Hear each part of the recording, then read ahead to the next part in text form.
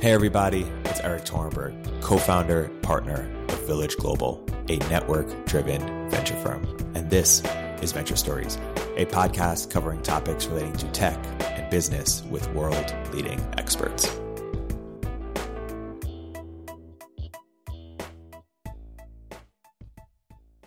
Hey everybody, welcome to another episode of Venture Stories by Village Global. We're here today for a special episode of SaaS Stories with Brianne Kimmel, our network leader, and Christoph Jans, founder of Point9 Capital.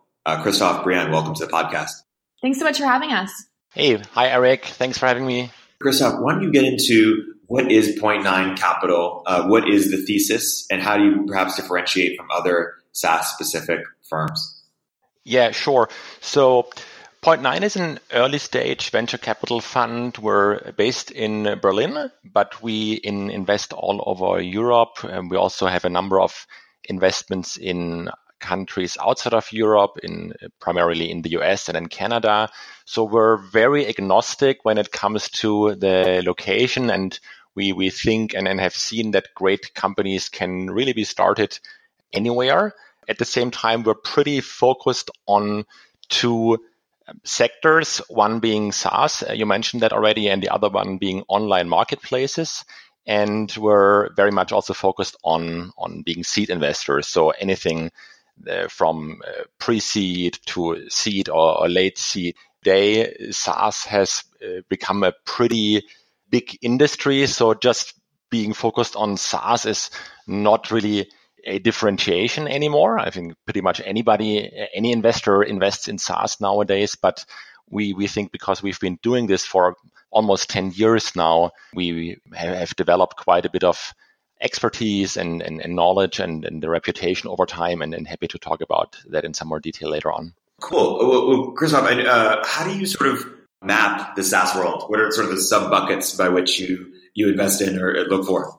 I think there are several ways how you can kind of map or slice the market, and I think they are not mutually exclusive. And I think it's not like there is only one right way of doing this. I think one is that you look at, from a more technical point of view, at the stack, and then you start at the very bottom with more like infrastructure type software, or like database technologies and so on, and then you look at the next layer above this, and this could be like platform as a service providers or API focused companies or maybe developer tools. And then you move up and get into like the real applications. But then you can also, I think, split it up by different use cases or industries and look at different verticals. And then obviously there are some companies that aren't that much focused on a vertical, but focus on a specific business problem across verticals. And then maybe yet another way of looking at it is by the size of the target customer. And this is something that at least one way that we also like to look at it and that you think about, is this a SaaS company that is hunting elephants or hunting whales, to use an analogy that we like to use, kind of like inspired by salespeople who talk about like they found a great elephant or whale when they found a customer that's worth 6 or 7 figures. And then on the other hand, you have SaaS companies that follow a really high velocity self-service SMB sales model. And then obviously you also have companies in between, and you have companies that start at one of the end of the market and then move up over time. Yeah, that makes sense. I can kind of jump in here as well. I think in terms of kind of zooming out on the broader B2B landscape, oftentimes you will talk to individuals who think about a very specific part of the stack, such as like infrastructure and security. That's where companies or products like AWS, Google Cloud Platform, like they're the leaders in infrastructure. And then when you think about new software companies entering this space, like you're actually competing against very large enterprise players from day one.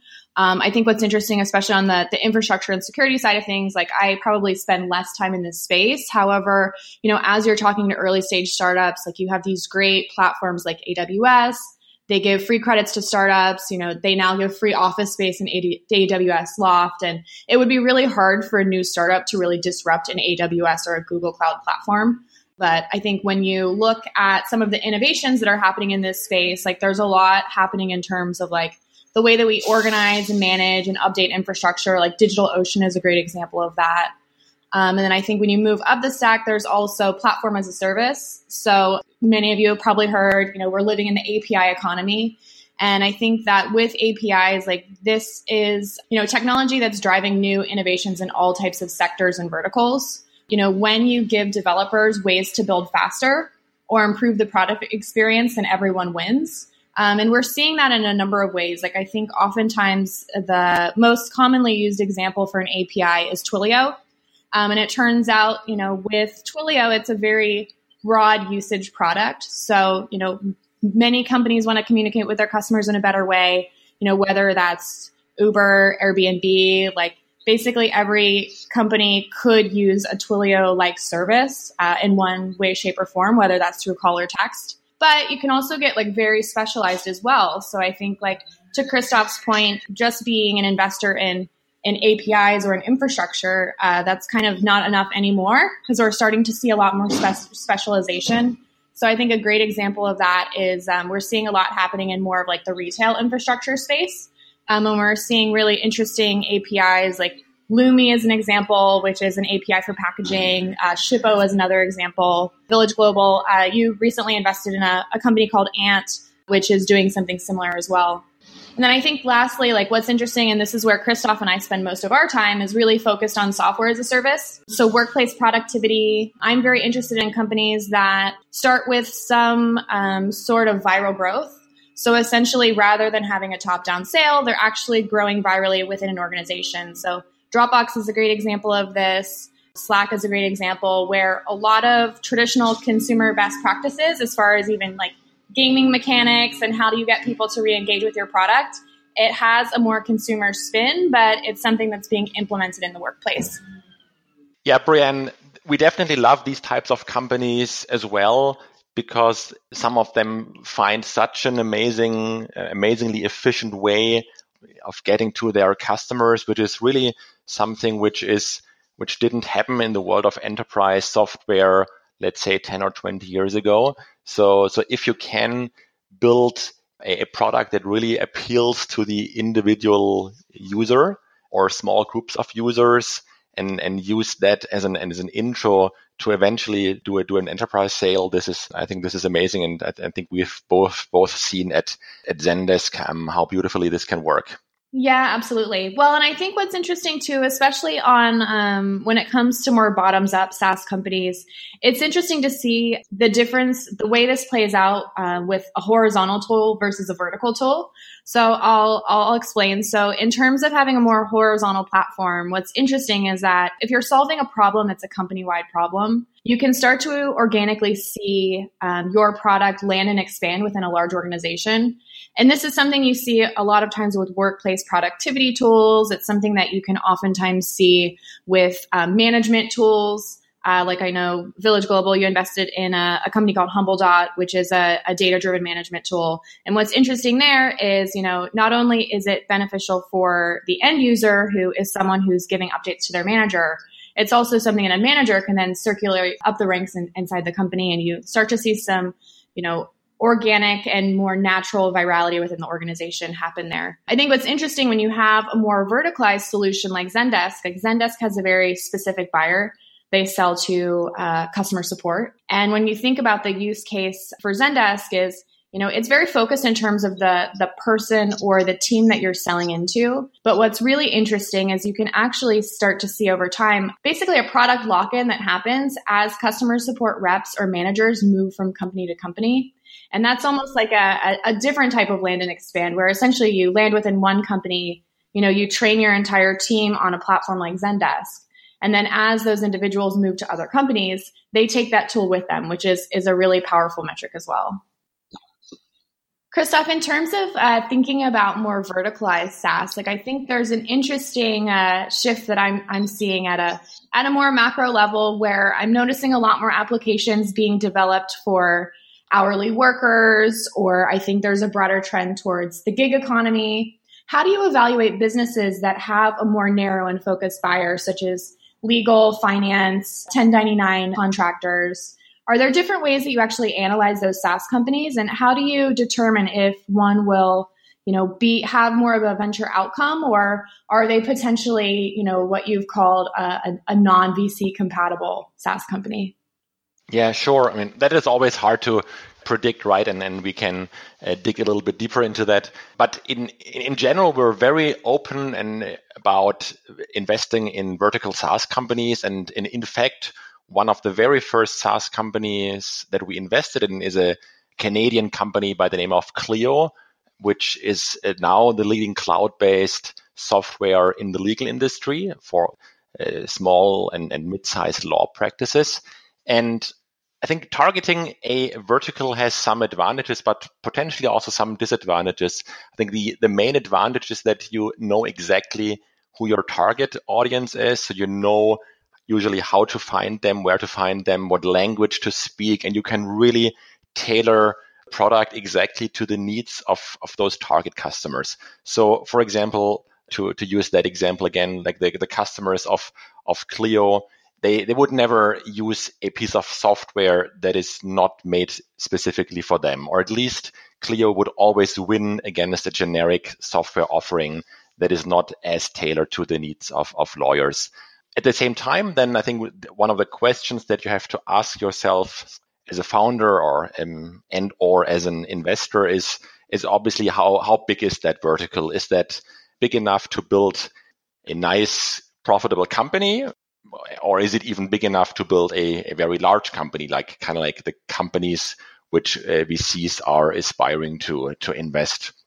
And that always depends on really the details of the specific industry and what kind of wallet share can you get in that industry, and what do the expansion opportunities to maybe other countries or other industries look like. But I think in general, if you invest in a company in one vertical, I think you cannot assume, or you shouldn't take for granted, that the company will be able to copy, basically do the same in another vertical. Because the advantage of being so focused on one vertical means that you really understand that vertical, but that doesn't translate to understanding another vertical. So I think you have to think about how big is the company that you can build in that initial vertical. Maybe expansion opportunities are then maybe increases of pricing or to different geographies. But then different verticals, I think, are maybe a bit of a stretch then. So this is maybe not something which I would include in my initial market size calculation. Yeah, that makes a lot of sense. I think it's interesting too, because with these more niche verticals, you can go a lot deeper in terms of solving a real need. I think what's interesting is when you look at the actual feature set, you can tell that they're very much more customized for a certain vertical. It's oftentimes a lot easier from a user acquisition perspective because you have a very focused buyer. I think one of the questions that I have is oftentimes I think early on, especially for early stage SaaS companies, there is a lot of pressure to build partner integrations and to really thinking about having not just a solo standalone product, but building a platform sooner rather than later. I worked on the Zendesk Apps Marketplace for a while. We had over 650 partner applications. And, when you talk to early stage startups, there is a lot of pressure to build, a more robust product sooner rather than later.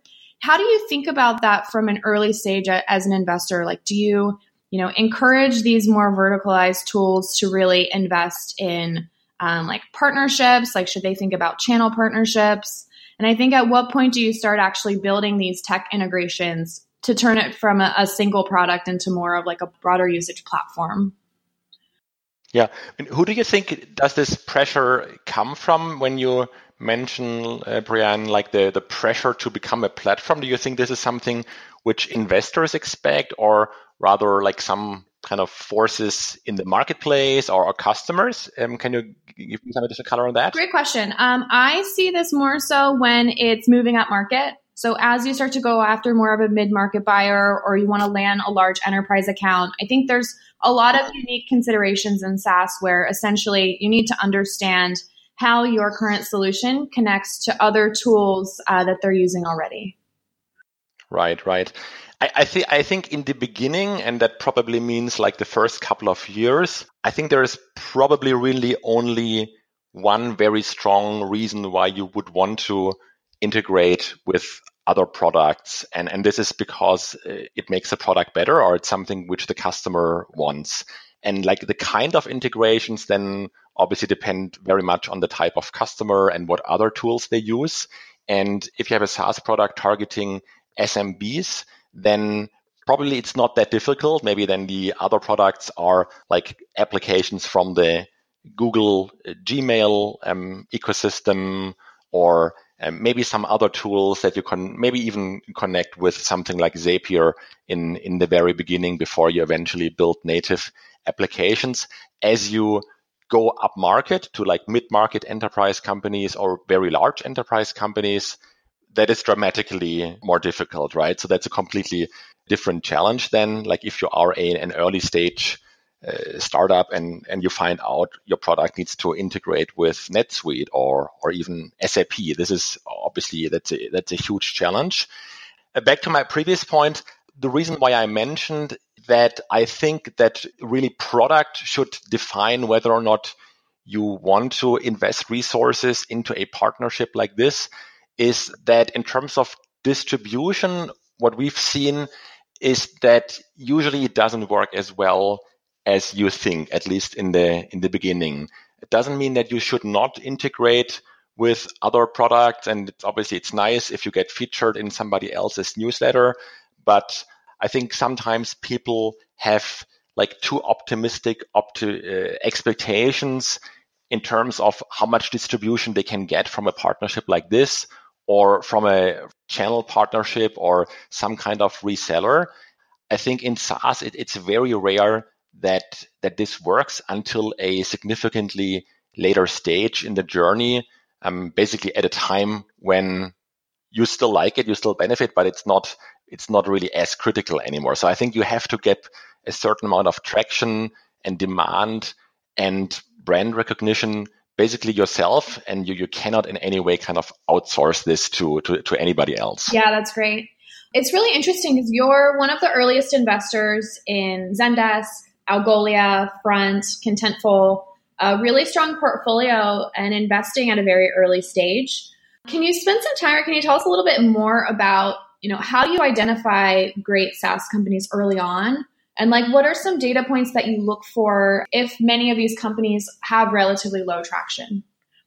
Yeah, this is a difficult question. We definitely don't have any perfect answers or silver bullets there. So when we look at companies, it's indeed true that most of the time there is no very significant traction. So this is, we don't invest at a Series A or Series B or later stages. It's always at the seed stage.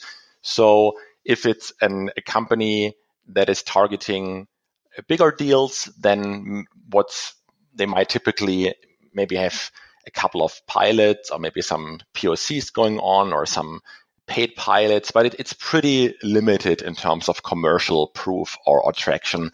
And if it's a company that is targeting SMBs or freelancers or like companies on the lower end of the ACV spectrum, then it does get sometimes a little more quantitative. And if that is the case, then we look at all the data and we try to see if we can draw any conclusions from funnel metrics, early indications regarding churn, NPS, referrals, and so on. But it's also true that we often look at companies at a stage where really the data isn't meaningful at all. So trying to read too much into the data would really mean we would just like fool ourselves and we would develop a kind of like a wrong sense of accuracy that doesn't really exist. So at these very early stages, it's probably as much art as it is science if we try to identify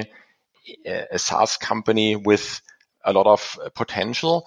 And I think the things we're looking for in general aren't very different from what other investors like you guys look for. So we obviously look for big markets, great founders, great products, unique insights. So I think we all look at somewhat similar things, but maybe we give sometimes different weightings to different factors. And maybe there are a few things which helped us, at least helped us in the past, maybe to develop conviction for a company at a stage where maybe others haven't been able to do this yet. And I think one of these elements is that we've always felt very strongly about the differentiation that can come from a great brand and great design.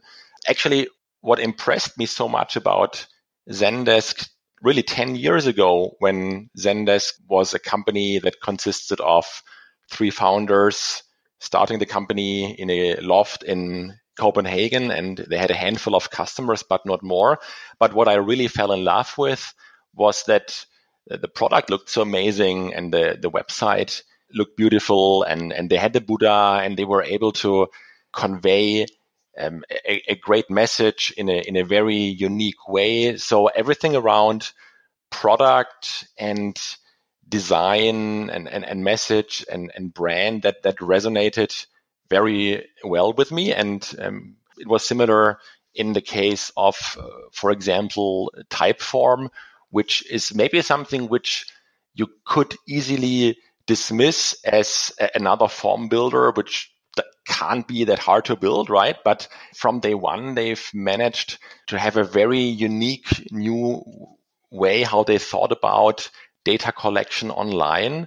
And meanwhile, if you see a Typeform online, you probably recognize it, right? So it's a very unique user interface. And this was, again, one of the things that we liked from the get-go.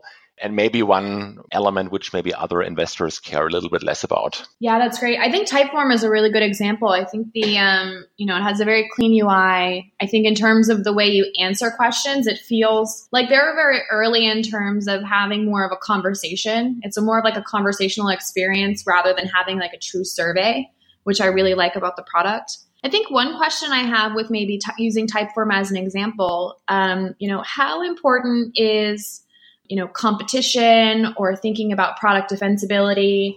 What was some of your thoughts in terms of like really digging into Typeform, knowing that there were already a number of solutions already readily available and more widely known in the ecosystem? So when we saw Typeform, we really got the sense that what they've built is this classical like 10x better product. And it obviously it was not nearly, at that time, it wasn't nearly feature complete. Like it couldn't compete with SurveyMonkey or other established form builders or survey tools for many, maybe most of the use cases. And because like SurveyMonkey, even at that time, has already been a big company, and Typeform was like the result of the work of maybe 2 or 3 persons. So like if you looked at it from a feature matrix point of view, it wouldn't have looked good. But there were some very unique elements, and you mentioned already about the way you ask and answer questions with Typeform, which is a much more human conversational way. So this is one of the things, one of the most important things that we saw there, and we at that time we haven't seen it in any of the competitors, and we thought this is pretty unique. And at the same time, it is, of course, something which others can copy, but it also told us that the founders of Typeform, David and Robert, had a very unique vision of this, and it it made us confident that even if somebody else copied what Typeform had at that time, by the time Typeform would already be 1 or 2 steps ahead. And this is actually what turned out to be exactly what happened in this case. Yeah, it's interesting. I think with Typeform, in addition to really liking the product experience, I think when you look at a lot of workplace collaboration tools, if you look at something like Typeform, I'm oftentimes very interested in companies that have some element of value-based virality. And what I mean by that is when you complete a Typeform, the experience is so beautiful, so easy to use that, there's a high percentage of people who actually take the survey that then become customers. And we see this a lot with, email scheduling tools. Like I think Calendly is a great example. How many folks have, used Calendly and then later started using it for themselves? Like I think seeing that sort of cross-company virality is really compelling. So I do agree. I think like when you have a great UI and when you have a product that's very easy to use, it's great to actually track like how does that product grow virally through introducing new people to that product. So I think that's super interesting. Oh yeah, absolutely. I mean, Typeform has never spent any significant amounts of money on like paid advertising or the like. So what really drove all the adoption is the built-in virality and the strong NPS and organic growth. And I think if you can make that viral engine work, it's very, very rare. I would almost describe it as like the holy grail of customer acquisition. But if you can make that work, then you've really hit something. And I think it's no coincidence that Slack and Dropbox, which both have a very strong virality built into the product because you have an incentive to share the product because it becomes more valuable if you use it with more of your colleagues or your coworkers. It's no surprise that these two companies, the SaaS companies that have the highest growth rates of all some SaaS companies ever built. Yeah, I agree. That makes a lot of sense. Do you feel like, I think when it comes to more bottoms up SaaS, I think that it's awesome, once you have this sort of virality built into product, that's great. However, I think what's interesting is, when I talk to a lot of early stage startups, oftentimes sales isn't part of their consideration set yet. You typically talk to very product-minded founders or two highly technical co-founders. At what point do you encourage companies to think about a sales team or, think about customer success? Are there certain parts of the organization where when you meet two highly technical co-founders, like when do you actually encourage them to start thinking about, a more traditional B2B go-to-market? Right. Yeah. I think it's probably maybe the dream, if you will, of especially like very techy or very product oriented founders that they basically don't need to do any marketing and sales, that the product basically sells itself. But this is very rare. Like if you have a truly viral product like Typeform or maybe Slack or Dropbox, then this can give you the initial traction. And even then it doesn't mean that you don't need to layer on marketing and sales eventually. But the truth is also that most products aren't viral. So you have to think about how do you sell the product? How do you market it? And then the question becomes if selling is really something which the founders don't like to do at all because they are they like to develop products and they are techy but they just don't like to sell. I think that can be a challenge because, and this is something which Jason Lemkin has famously and really excellently written about the difficulty of hiring a VP of sales and finding the right person for the right stage.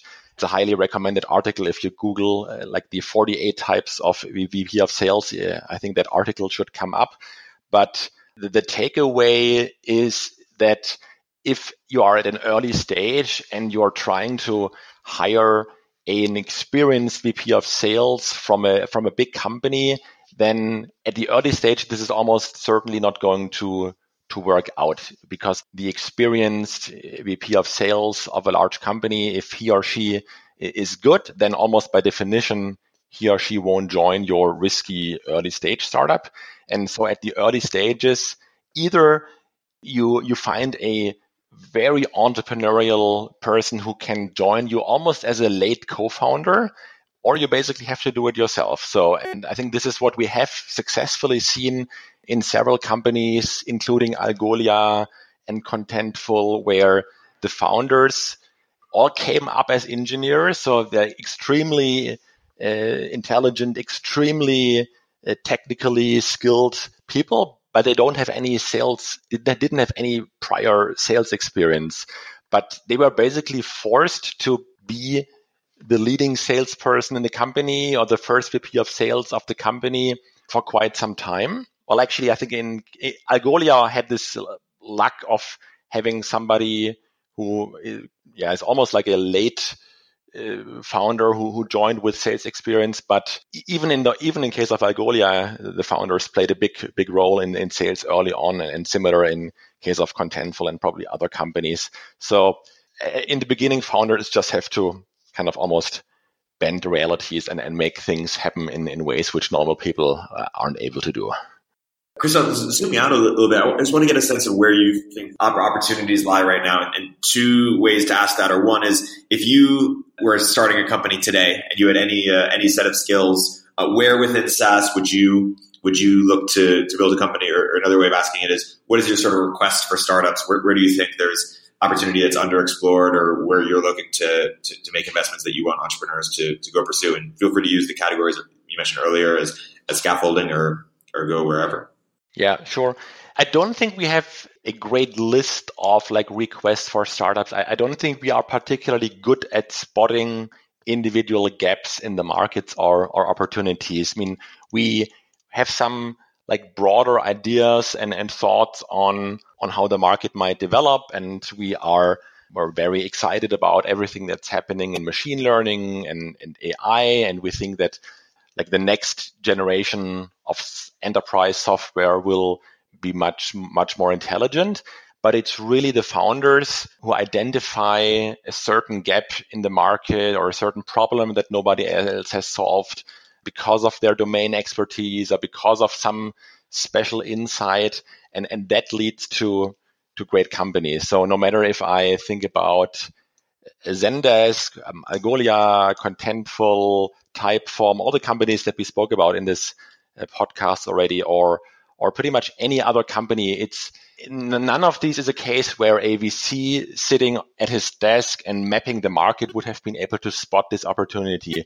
It's always been the case that the opportunity has been spotted by somebody because of a very unique combination of experience, insight, and skill. Like, for example, Mikkel, the founder of Zendesk, he was working with legacy help desk software, and he saw all the problems and struggles with it. And then he came up with the idea, and some of the other co-founders also had very, very relevant experience to that. But it wasn't obvious at all to somebody who wasn't from that industry that there is a big need to do something new, and it was very similar in all of the other cases. So long story short, we don't assume that we will come up with the specific ideas or opportunities.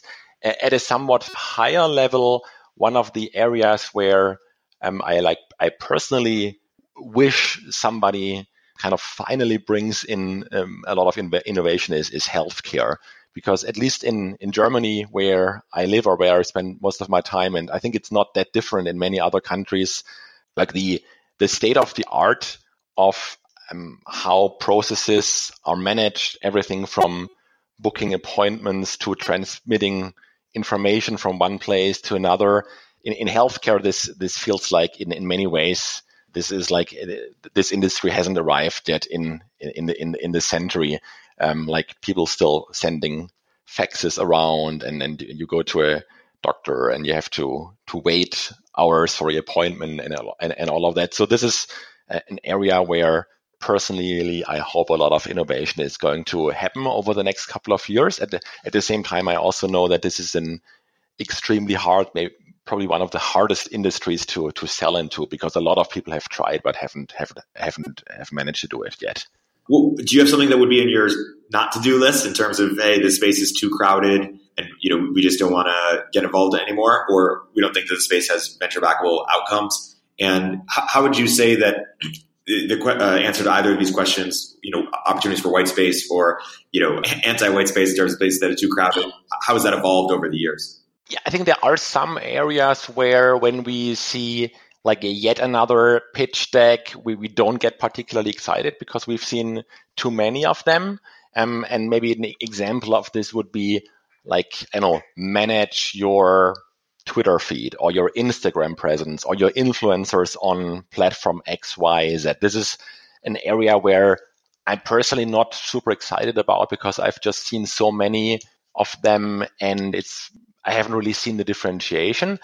At the same time, it's entirely possible that there is a startup out there that is building something super exciting in that space, and I just don't see it, or I wouldn't be able to really understand it until they prove me wrong. So I would never say never to any of these areas, but there are areas where, at least with a superficial look, we are maybe where it's harder for us to get excited than others. Are there any new platforms that you're particularly excited about SaaS applications? Like, is there anything interesting at the intersection of AR, VR, and SaaS, or blockchain and SaaS that you're particularly excited about? I think not really. I mean, blockchain and crypto is something that some of my colleagues are spending a lot of time on, but it still feels pretty early to us. So we're still, I think, early on in terms of really developing a thesis there. And I guess it's somewhat similar to AR and VR. I think it's incredibly fascinating, and I have no doubt that VR and also AR is going to truly revolutionize many industries in some years. I don't know how many years, but if you just think about like how video graphics and video games and so on have developed over the last 10 to 20 years and try to extrapolate that a little more, then I think it's pretty obvious that amazing things are going to happen there. But it's for us, in terms of finding companies that we think are at the right stage to benefit from this, especially with a B2B use case, it might still be a bit too early, but at the same time, we're very interested in this and very open to talking to companies in that space. Chris, how do you think about, like, looking in the future? What's next? What are you most excited about? What's sort of the next opportunity in software eating the world? That's a good question, Eric. I wish I knew the answer, and I think we probably don't know it until we see it. Or hopefully, when we see it, because we hear about it from an entrepreneur, then hopefully we will have a chance to identify that. I think, like, really broadly speaking, even though you and Brian and me were basically, we've completely SaaSified our lives already, right? Like, so we use SaaS applications day in and day out, but we're also kind of like part of the echo chamber. So if you go beyond that and look at a somewhat bigger population, then SaaS is still a relatively new thing. Like, believe it or not, but about half of the dollars spent on software in the enterprise world, at least, still go to on-premise software. So I think there is still a lot of opportunity, like as software moves from the desktop and from legacy systems to the cloud. Maybe there are even more opportunities in additional use cases which nobody has thought about before. Human beings are still wasting so much time with inefficient processes, whether it's based on pen and paper or because they use like generic software like Word, Excel, Outlook to solve business problems, and the software isn't really made for this. So I think there are plenty of opportunities to build software that allows humans to become more efficient, waste less time on boring, repetitive tasks. And then if you think about the impact of machine learning and AI, then you can really think about how this could be taken to the next level. And maybe UiPath, a company which you probably have heard about, is a great example of that, where a company has managed to build a product. And for those of the listeners who haven't heard about it, UiPath is a company out of Romania. We're not an investor, unfortunately, which is in the so-called robotic business process automation space. And they built software robots, at least the way I understand it, that automate highly repetitive tasks. And apparently the solution allows people to save so much money, so much time that they've developed in the last 1 or 2 years, and an unbelievable amount of traction. And I think this is also not something which anybody has had on their map until a couple of years ago. Yeah, it's really interesting. Like I'm seeing a lot happening in workplace automation space. And I think, even zooming out and saying, how do we think about the future of work, whether that's developer education or the future of education? Like, I think it's very interesting to think about, by 2020, there will be 1.4 more software jobs than applicants who can fill them. So I've spent some time even thinking about, what does that next class of work look like, and how do we train more people to become software engineers? I think it's also interesting, like Christoph mentioned, a lot of these inefficiencies that exist within a workplace. I think that when you start to have, very deep conversations with individual teams within an organization, like I'll use customer support since I was most recently at Zendesk. They're even with Zendesk being 10 years old, there's still a number of internal processes within large organizations where customer support agents they just need more access to data, or it's hard for them to find the information that they need because over time, large companies are using all of these different products internally. Some people have access to certain files and some people do not. So I think there's still a lot of work to be done in B2B. And, when you think about the future of work, it's how do we really start to automate processes and make people's day-to-day more efficient? But I think also, how do we give them access to more information? So Eric, we're both in a company called Forethought. And I think Forethought is such an interesting application where by connecting all of your internal systems, like basically to help people be better at their job, they need more information and they need tools to help them be more effective, which, I'm really optimistic and love the work that Forethought's doing in that area. Christoph, one question for you in terms of like understanding the SaaS investing landscape. How is your investment philosophy different from, other SaaS investors? So we recently had Josh Stein on the podcast. Josh Stein's at DFJ. He's also an investor in Front as well. Maybe, Jason Lemkin, who you quoted earlier. How does your philosophy differ from some of the other SaaS investors? Yeah, so I think I have a decent understanding of the types of companies which Jason is looking for, because we know each other quite well. I don't know Josh as well, so I can't speak much about the differences to Josh's investment philosophy. I'm assuming he's investing slightly or somewhat later stage, but I can't really speak about that. As far as Jason is concerned, I think his sweet spot are companies between the seed and the Series A, which have a decent amount of product market fit, a handful or maybe two handful of enterprise or like significant customers, but who are not quite at the stage yet, who are maybe a bit rough around the edges in one way or another. So they're not quite at the Series A stage yet. And where we come in is actually like one stage, or let's say half a stage earlier than that. So this is how we are different from Jason, or what SaaStr does. Apart from that, I think if you look at it like a number of other details that we probably differ a little bit as well. I think I already mentioned like our passion for and our conviction for design and user experience as a differentiator, and actually even something that can give a company a surprising amount of long-term moat. I'm not sure if Jason subscribes to that view. I think we agree on most things. I'm not sure if we also agree on that one. And that then, I mean, and you should invite him to the show if you haven't yet.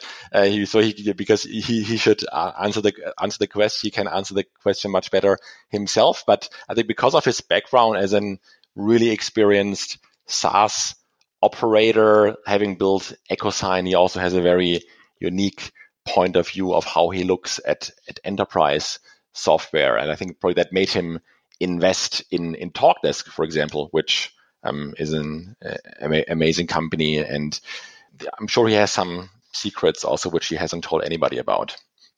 Cool. Maybe in closing, you just released a new post. There's more than one path to 100 million, which is, maybe you can unpack some of the ideas there, which is sort of an ode to everyone's fan favorite 5 paths to $100 million revenue business.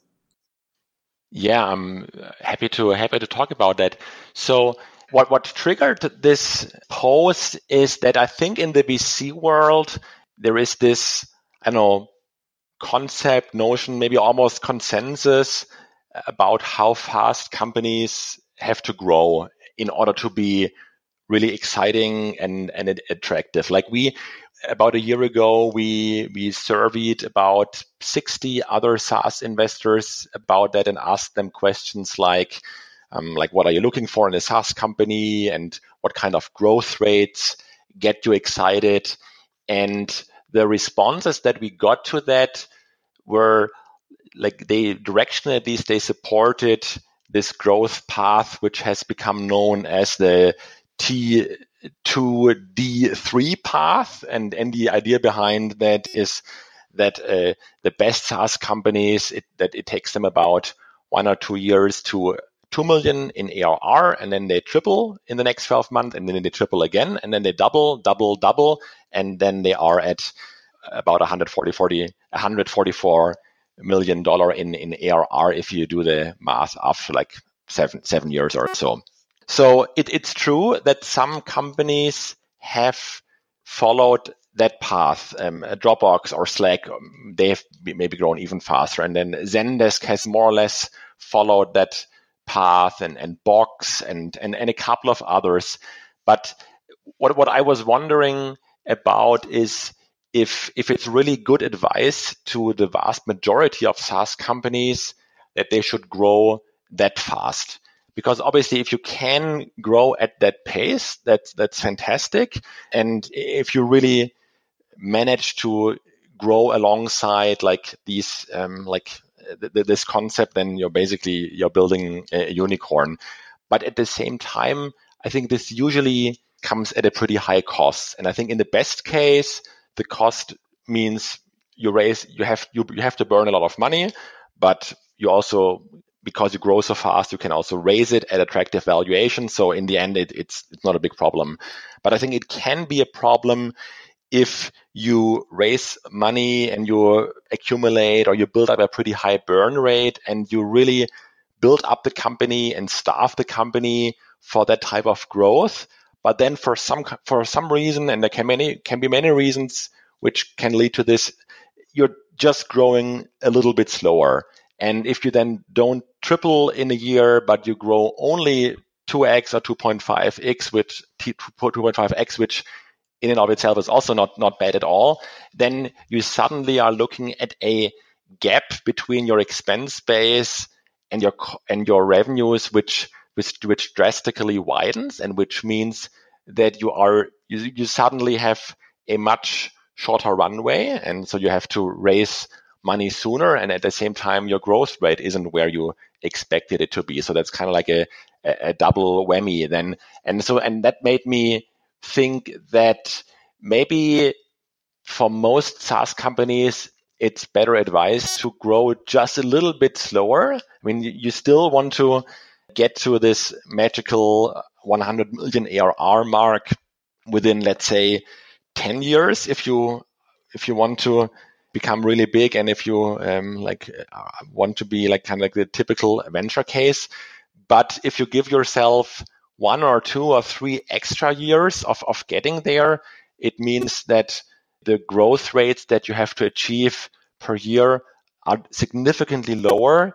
And I think that might be better for many, if not most companies.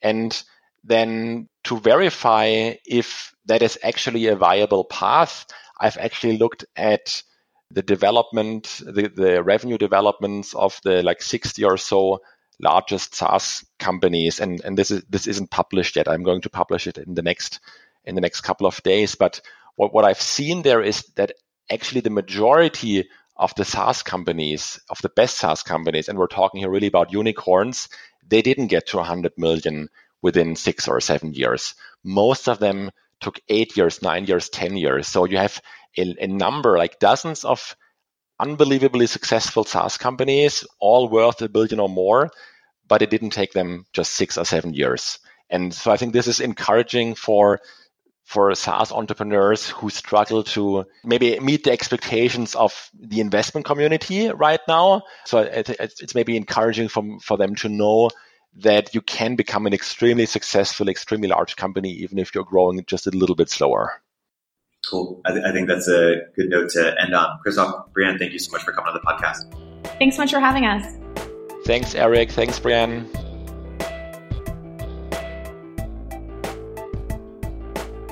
If you're an early stage entrepreneur, we'd love to hear from you. Please hit us up at villageglobal.vc/network catalyst.